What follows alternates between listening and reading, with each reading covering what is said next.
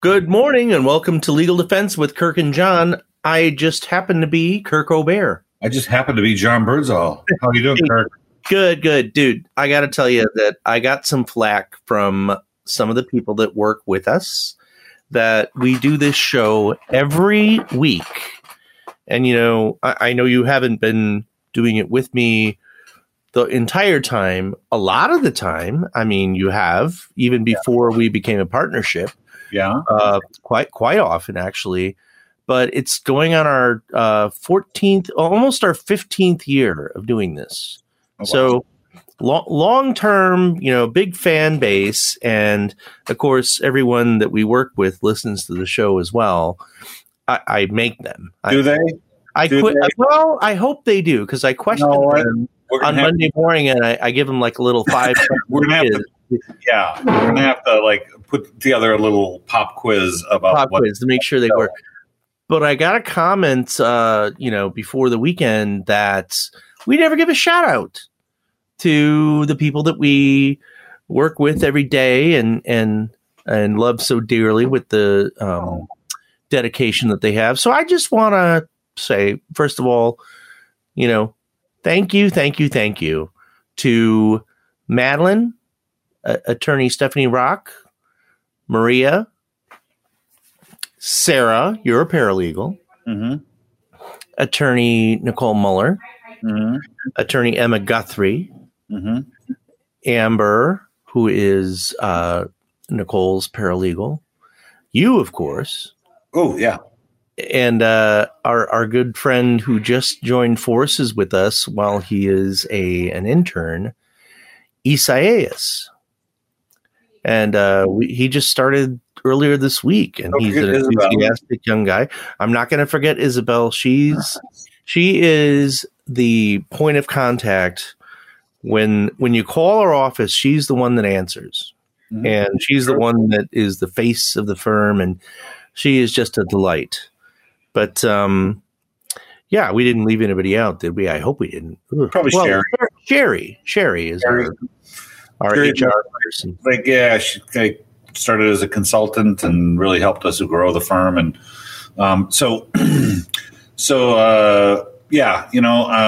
what we've done in the last 2 years is really solidified. And we found that out during our recent murder trial. And it worked. Our hypothetical murder trial that we started talking about last week and that we'll continue talking about this week.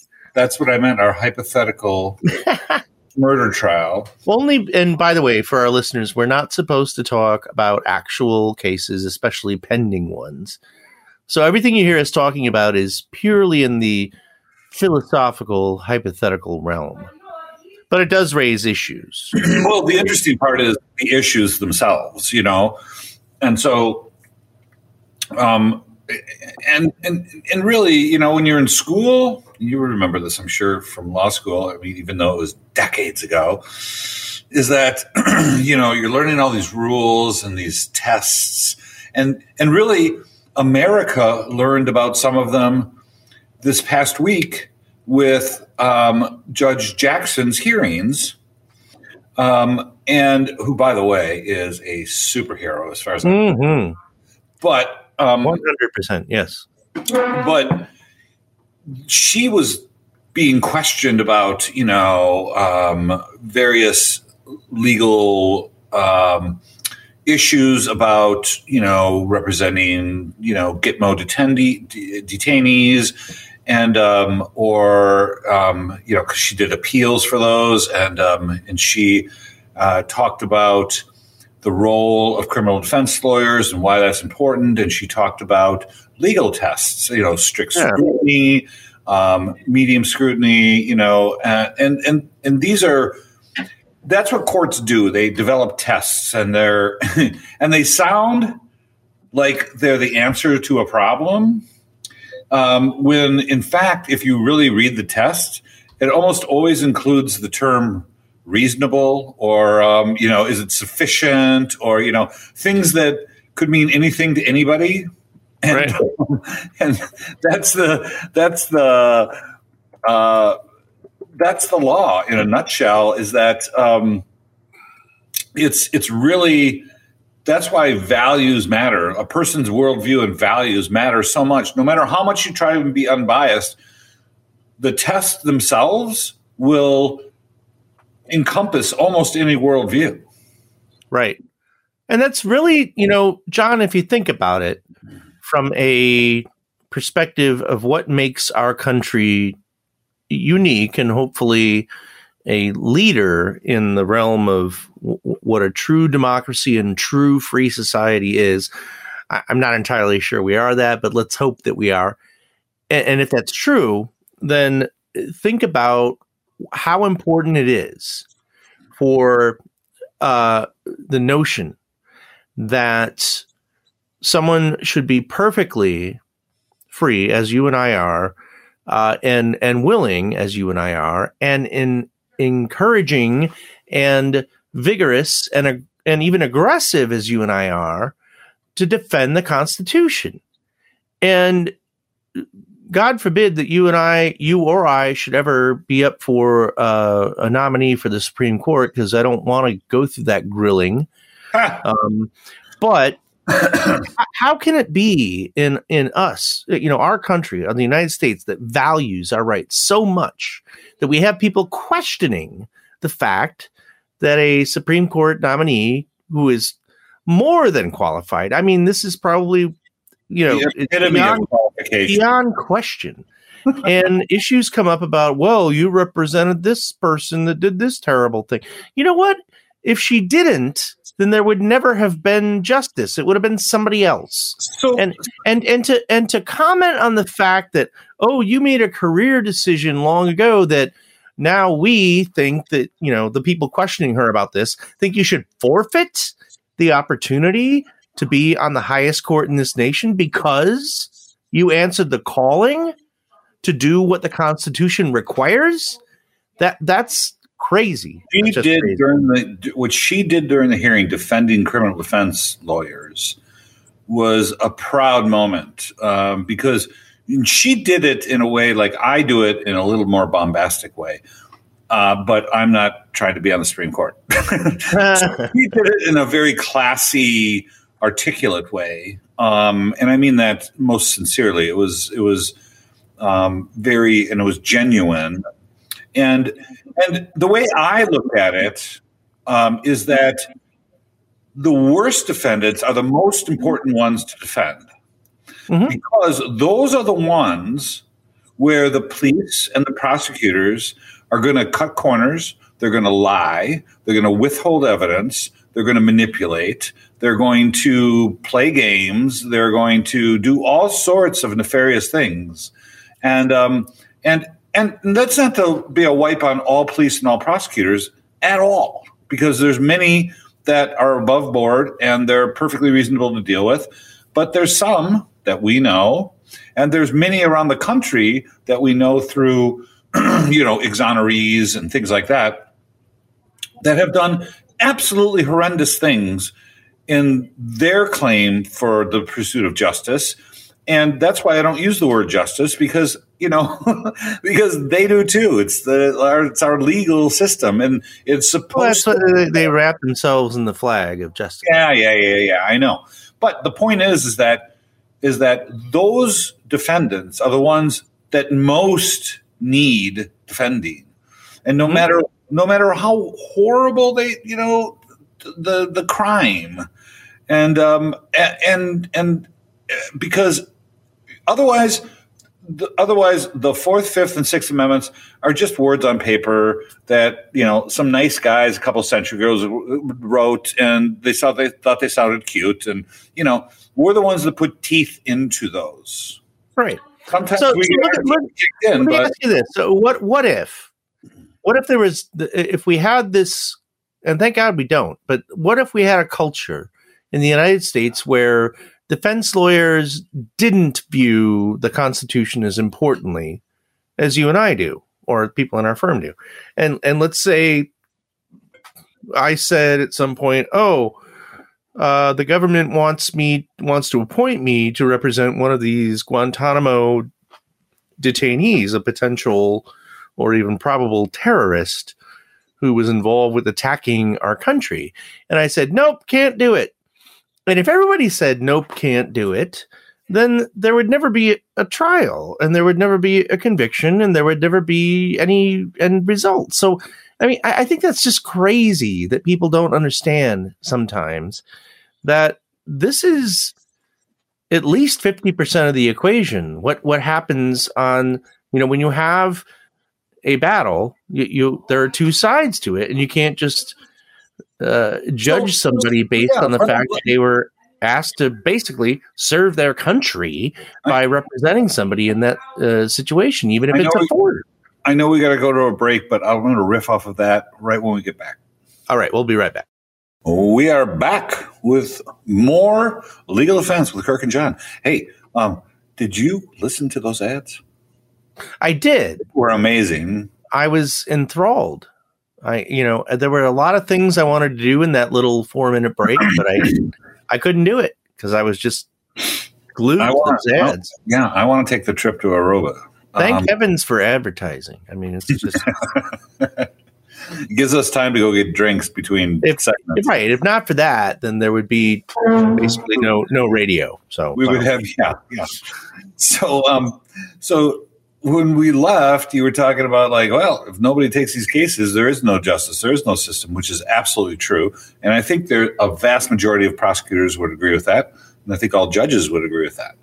All judges have to agree with that. I mean, you've experienced this as I'm sure as I have, where a tough case, you take a tough case with tough facts, and win, lose, or draw, judges are grateful that someone has the courage to step in and play that role.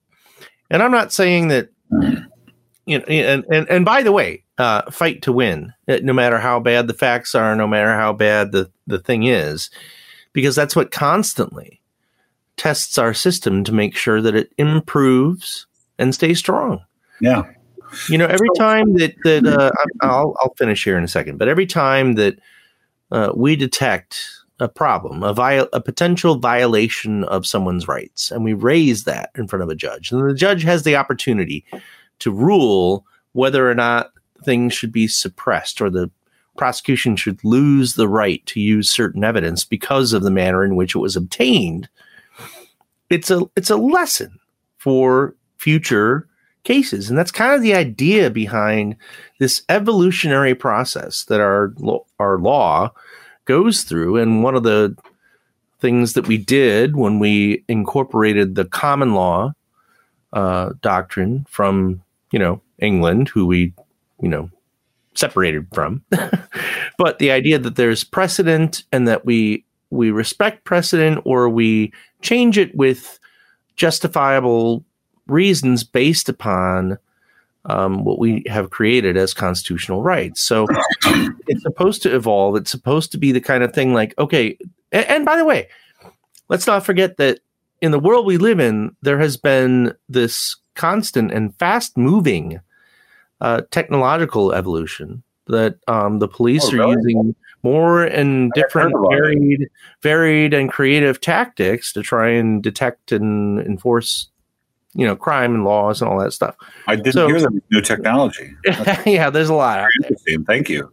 I know you're a paper and pencil kind of guy. Yeah. It's actually a stone and chisel, but no. But here's the point that I wanted to make when we ran out of time last segment is that not only is it important to have that defense function there on the worst cases to check abuses of government power, specifically the police, but any sort of government agency and whatnot, because they're the prosecuting arm of any criminal case. But more importantly, is that a lot of people only know about, X criminal case through the media. And they get a 30-second soundbite with a couple of lines from a criminal complaint, a mugshot thrown up there that looks horrible, because they all look horrible. And they assume that it's true. Right. Right. And what I've found in coming up on 33 years of practice, and I know that you will agree with this wholeheartedly, and any defense lawyer would agree with this wholeheartedly, is that once you start digging behind that criminal complaint and you get the actual reports and you get the actual recordings and the body cams and stuff, and you start to go through that, you go, all right, this doesn't even make sense. They skipped a bunch of stuff in that criminal complaint, which is all the media bothered to report on. And by the way, yeah, he might have an alibi, or they didn't interview like 5 witnesses that were right there, or, and I'm not just making stuff up. This is literally almost every case has some aspect like that. And so we've dedicated our lives and careers, as everybody in our firm has, to aggressively digging into the case to uncover exactly those weak points, because those weak points are reasonable doubt. And you can't put somebody in a cage for a day without showing beyond a reasonable doubt. And that should be a tough standard, but it's kind of trivialized, I think, a lot of times. And that's another thing that we breathe life into. Right. So, I am proud to be a criminal defense lawyer, as anybody who knows me. Well, I am too, obviously. I think that it's the most noble profession that you could undertake. And the fact that it's an issue in a Supreme Court nominee, to me, is laughable. But to so many other people, all they see is the prosecutors, the Law and Order shows, the news media disparaging, and talking about like how horrible crime is. That's all we heard during these hearings, is how horrible high crime is, and that's what the Republicans are running on.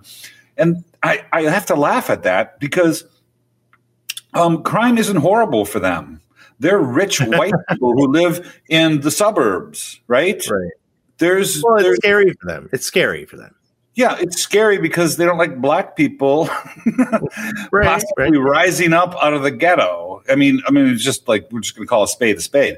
And so, this is just a wedge issue. It's just like, it's no different. Well, it's more powerful really than, things like, no transgender bathrooms, or, no teaching critical race theory, or any of this other nonsense that we hear about. So, right. And, the more that people push those particular agendas, especially in the context of how the justice, as you don't like to use the word justice, but as the criminal process works, the more we run the risk of losing sight of what actually makes us free. And that is always at risk constantly. Kirk, we don't have to look any further than Russia.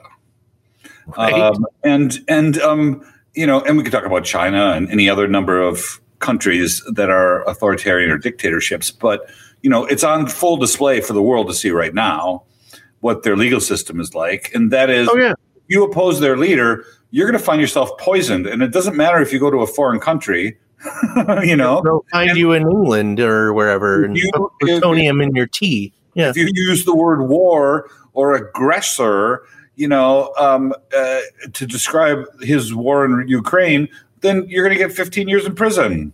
And by the way, I know I don't need to point this out to you, but to our by the way, you won't have a trial. Right. Let's be clear.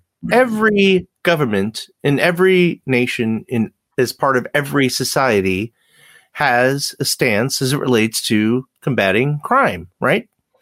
And oftentimes that defines how the government relates, the relationship that the government has with the people that reside in that country, that are citizens. So, depending upon how you respect human rights, or in our case, constitutional rights, versus some sort of process whereby you suppress them in order to maintain the integrity of the government, that's where you get dictatorships and you get totalitarianism and all those other things, because it's all of it's in the name of suppressing quote unquote crime, right? I mean, that's theoretically how this entire war, I know if I were in Russia right now and I said that word, I'd be jailed immediately. But this war, in Ukraine was based on the fact that there's this allegation that there are crimes being committed by the Ukrainians against Russian-leaning, people that think they should be part of Russia.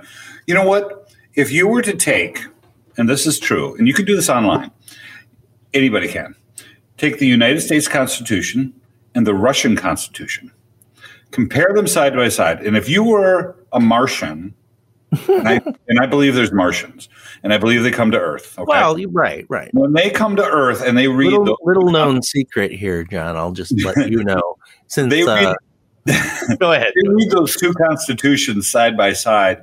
They would think Russia is the freest place on Earth. Right.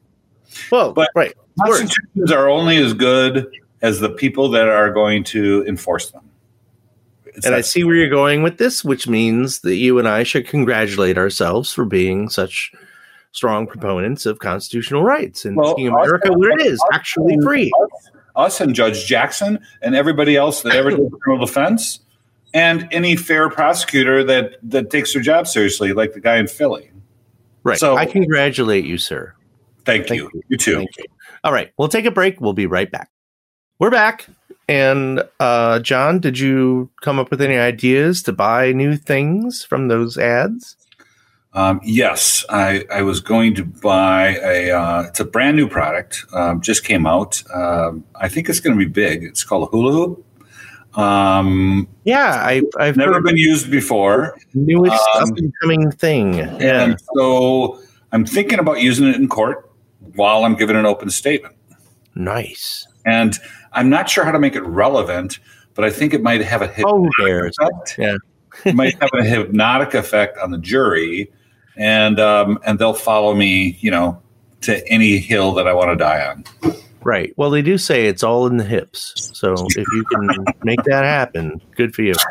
Well, now let's return the focus on what we left off with last week, which was this hypothetical debacle that is probably, I'm not even going to say probably, very likely. I'm not even going to say very likely. I'm going to say most definitely is a hypothetical example of misconduct. Oh, yeah, no doubt.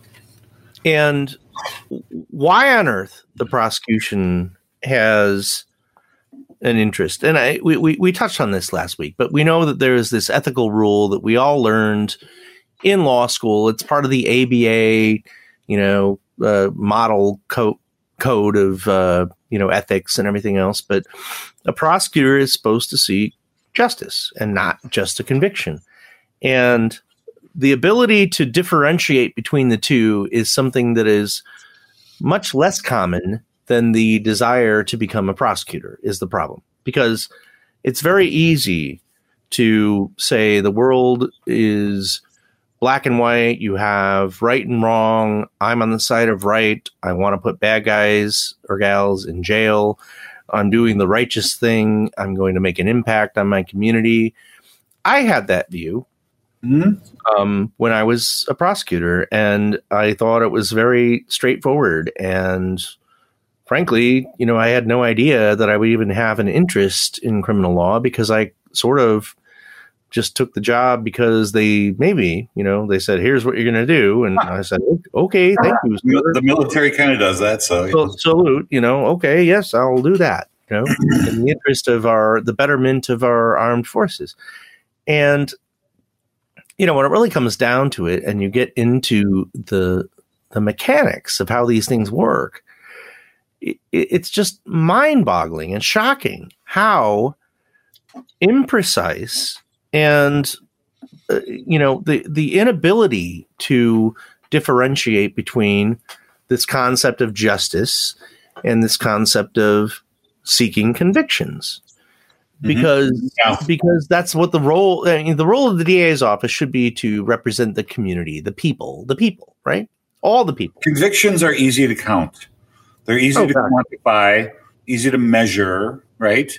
And so it's much cleaner and more clear to a lot of prosecutors to just rack up numbers and not worry about the people that are getting like plowed under, because frankly, they're all poor people. So most of them, generally, yes, they are. So go ahead. There's a talk show host on the satellite radio channel called POTUS. I don't know if you ever listened to that. The POTUS channel, 124 on Sirius. Mm-hmm. And there's a woman who's got an afternoon show, Laura Coates. I think she does some stuff on CNN too. She wrote a book recently where she detailed her career, and she was in the civil rights division at Maine Justice, but she also worked as a line federal prosecutor.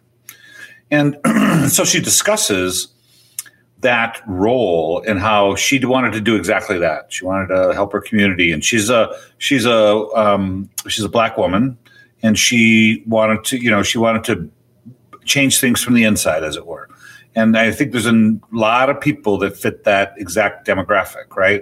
And so she describes, though, that she came upon, a number of cases, but one in particular she details about that she just couldn't reconcile her sense of fairness with what she was being ordered to do or what the law required her to do.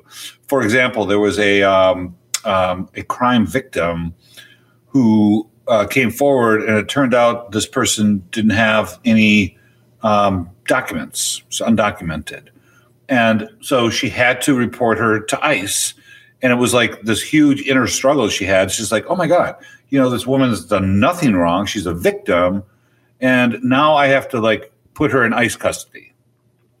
And, and so that's just one example. But, I think but she's somebody that really struggled with it. And I think a lot of prosecutors don't struggle with it. Well, I sure did. Yeah, I mean, that was the revolution that I went through in my own mind. I've told you this story many times, and I think I've talked about it on the radio many times. But, I finally came to a realization that this was all a game about it really was about achieving convictions.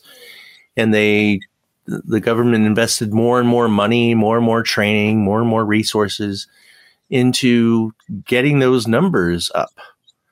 And I became part of one of the cogs in the machinery of doing all that. And I took it serious. I took my obligation to the truth and morality seriously. And I had a moral quandary, and I quit. So I became a defense lawyer. So I have a question. In the military, and I realize it's been a while since you were in, but don't they equally fund both sides? Absolutely, 100%. I mean, you have unlimited funding. It is very much an even playing field, and there's many aspects of military, justice that outshines our civilian version of justice in terms of, giving the defense the resources that they need. Absolutely. Well, I mean, resources in the non-military sense, which is most of the legal system, or the criminal legal system, the defense function, the public defense function, that is lawyers for poor people, is so skewed towards prosecution. Right. I mean, it's David versus Goliath. That's a stupid old analogy, but it's the guy standing in front of the tank in Tiananmen Square. Right. That is what it is. Yeah. You virtually do not have a chance to match those resources. And the thing that bothers me is that is very intentional. That underfunding of public defense is very, very intentional because so many politicians, they don't want vigorous. They don't want a vigorous. Well, and in a system where we have elected judges, I don't think judges want to. Well, I don't mean all judges or any particular judge, but I just mean the nature of the system is such that a judge is very wary and probably worried, at least subconsciously, about making a controversial decision. I mean, look at Judge Jackson, who's being questioned about a practice that is almost universally adopted by all federal judges as it relates to these child pornography cases. And just so you know, I know you know this, John, but so our listeners know, there is this enhancement that is part of the U.S. Sentencing Commission guidelines that calls for a massively increased penalty when someone's in possession of child pornography. Now, let's face it, that's a bad thing. We know those laws exist. We know why they're there. Well, America knows through Senators Hawley and Cruz, how awful Judge Jackson is. But anyways, go ahead. Right. The point here is that there is an enhancement under the federal sentencing guidelines if one uses a computer to commit the offense. Now, this was an enhancement that was built into the Sentencing Commission guidelines long before computers were used in everyday life by everyday people. And I can tell you, I have never appeared in front of a federal judge that actually applied that enhancement because they believed it was arcane and nonsensical. Even conservative judges that I've appeared before have felt the same way, that it's something that is just not really applicable. The theory being that if you're using a computer, it's far worse than what? To actually taking Polaroids or developing film of a live act of child sexual assault. It's worse to view it on a computer, for heaven's sake. Yeah. So there's a lot of examples like that throughout both state and federal law. Right. So she engaged in a practice which practically at least every federal judge that I am familiar with on this issue agrees with. So we have to take a break. We'll be right back. We are back with the final leg of Legal Defense with Kirk and John. Did you forget the name of the show for a second? No, final leg of that was a dramatic pause. You don't know anything about acting, do you, Kirk? I do know a little bit about acting. Did you know that I was Buddy Holly in the Buddy Holly story? Oh wow! Did you know I took 4 improv classes? Yeah. Well, you've never actually seen the movie of the play that I was in. It's a little embarrassing, but I had to sing and play 38 songs in that show. How old were you? Well, let's see. It was an adult? About 18 years ago. So I don't know, however old I was then. Okay, I was an adult. I was an adult. I thought this was a childhood thing or something. Oh no! I did play. Okay, remember the musical Tom Sawyer?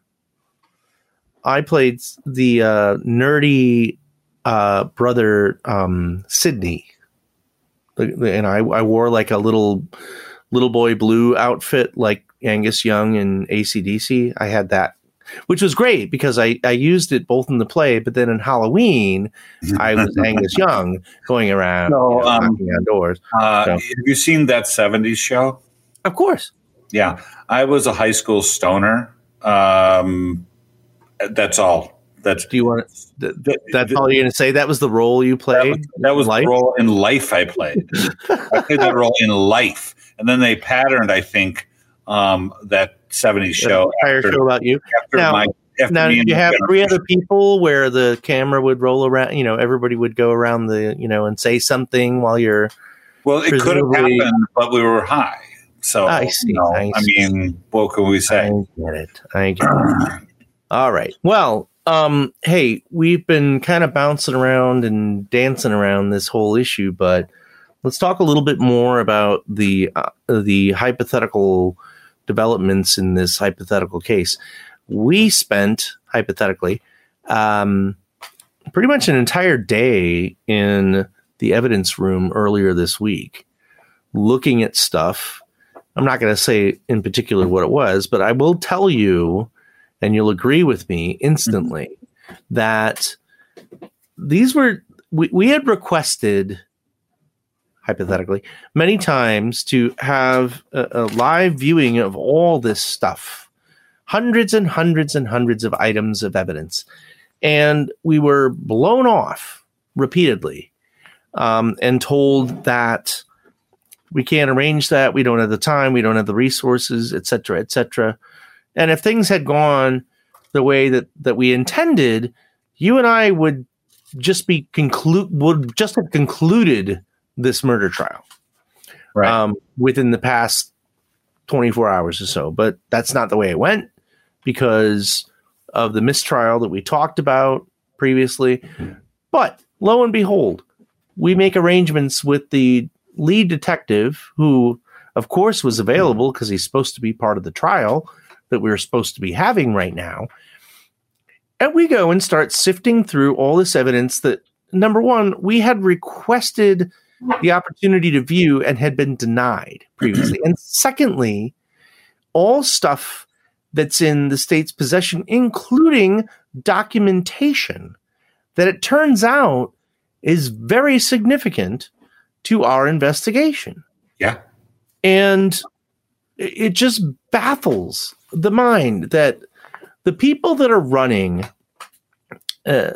such a hypothetical investigation and prosecution are, with all the resources, all the personnel, all the taxpayer dollars that we throw into this process, are able to just consistently drop the ball. Well, they aren't dropping the ball necessarily. They don't care about the ball. Okay, right.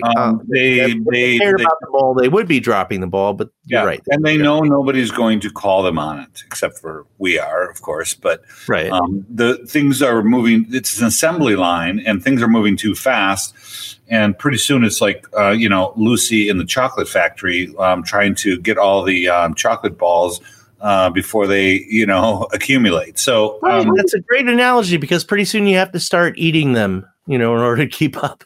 Yeah, and for those too young to know, please go on YouTube and look up, Lucille Ball. Well, I Love Lucy. The Chocolate Factory episode. First of all, she's a comic genius, and this is from the 50s, so you might have missed it if you're a little younger, but it's true classic stuff. But I have a feeling that most of our listeners are very well familiar with. But the point is that when things start moving, that's how wrongful convictions happen. We see it time and time and time and time again. Right. It bothers me when, just average people who aren't in the system look at those wrongful convictions and say, that's great. See, the system works. Okay. When I started this radio show that many years ago, there were only a handful. I mean, I'm talking about like less than, than you can count on two hands of true exonerations that had been recognized as legit 100%, wrongful convictions. As we sit here today, that is such a disturbingly common phenomenon that it really does and has required a complete reevaluation of our entire process. Think about it this way. There was a plane that just went down, I think last week, in China. Yes. It was a domestic flight in China, and 132 people on board, all presumed dead, and teams of examiners and investigators from the United States and many, many other countries are going there to help figure out, first of all, find the black boxes, but second of all, determine, if they can, how this happened, because apparently it was a very, very vicious nosedive, and they hit at a very, very high rate of speed. So the point is that, we have the, when there's car crashes, we have the National Traffic Highway Safety Administration, we have the FAA, we have all these agencies that, when calamities like that happen, we really try and figure out how to fix it and how to have a better system. Right, because we're deathly afraid that it'll happen again. But we don't do that with wrongful convictions. We don't at all. Wrongful convictions are the equivalent of car crashes and airplane crashes that just get ignored, and people like say, oh, well, I guess the system works. Well, obviously it doesn't, right? Yeah, tell that to somebody who spends 20 or 25 or more years in prison for something they didn't do. No, and just tell me that that's okay because the system works. That's to be fair. There's some district attorneys' offices around the country in large cities that do have conviction integrity review offices in the district attorney's office. Let me guess, Kenosha isn't one of those. Kenosha is not one of them. Posits that's probably the case. I believe there's not one in the state of Wisconsin. But I think that Philadelphia does, and I think that San Francisco does, and I'm not sure about like Cook County and Chicago, but that's at least an effort to examine old convictions and not just brush them under the rug, because nothing infuriates me more. And people like Brian Stevens and that really root out all of this whitewashing and brushing under the rug thing. And all the Innocence Project people like Keith Findlay and UW Law School, they can't do it all. They're nonprofits, they're schools. We need some people with actual power, with actual authority to do it. And so I applaud those prosecution offices that are trying to at least address the problem. I can see why there is, for lack of a better term, political pressure. I don't mean actual from politicians, but I mean in terms of the guts that it takes to take a stand on those issues. And of course, we're seeing once again examples of if you believe in trying to strengthen the integrity of the process, it comes back on you, like just Judge Jackson right now, is being questioned about all this stuff. But honestly, I don't think any of that is landing. I think it's pretty clear that these senators who are harping about these cherry-picked child pornography cases are really just grandstanding, and they're trying to play loose with the facts and also to play to the QAnon crowd who believes that everybody's a pedophile. And they're both posturing to be president. Yeah. God help us. We got to wrap it up, dude. So we hope you've enjoyed listening to the show. Tune in next week as you can every week, right here on 1330 and 101.5 WHBL. This has been Legal Defense with Kirk and John. Have a great weekend.